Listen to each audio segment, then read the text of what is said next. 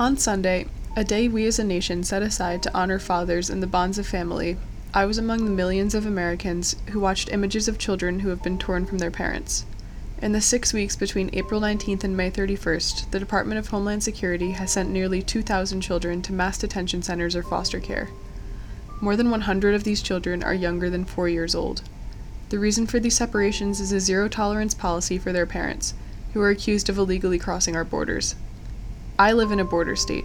I appreciate the need to enforce and protect our international boundaries, but this zero-tolerance policy is cruel. It is immoral, and it breaks my heart. Our government should not be in the business of warehousing children in converted box stores or making plans to place them in tent cities in the desert outside of El Paso. These images are eerily reminiscent of the Japanese-American internment camps of World War II, now considered to have been one of the most shameful episodes in U.S. history. We also know that this treatment inflicts trauma.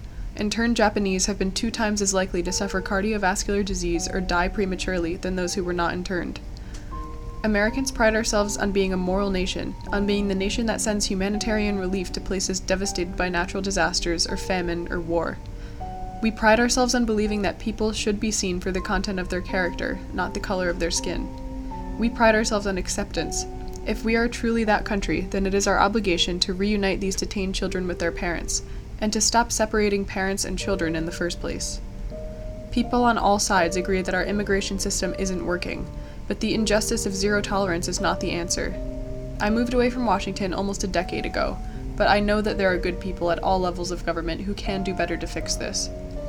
Recently, Colleen Kraft, who heads the American Academy of Pediatrics, visited a shelter run by the U.S. Office of Refugee Resettlement. She reported that while there were beds, toys, crayons, a playground, and diaper changes, the people working at the shelter had been instructed not to pick up or touch the children to comfort them. Imagine not being able to pick up a child who is not yet out of diapers. 29 years ago, my mother-in-law Barbara Bush visited Grandma's house, a home for children with HIV/AIDS in Washington. Back then, at the height of the HIV/AIDS crisis, the disease was a death sentence, and most babies born with it were considered untouchables. During her visit, Barbara, who was the First Lady at the time, picked up a fussy, dying baby named Donovan and snuggled him against her shoulder to soothe him.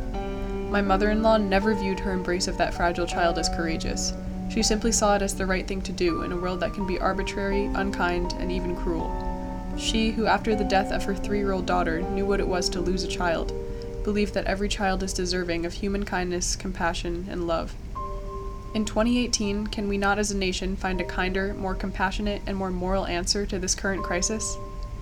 I, for one, believe we can.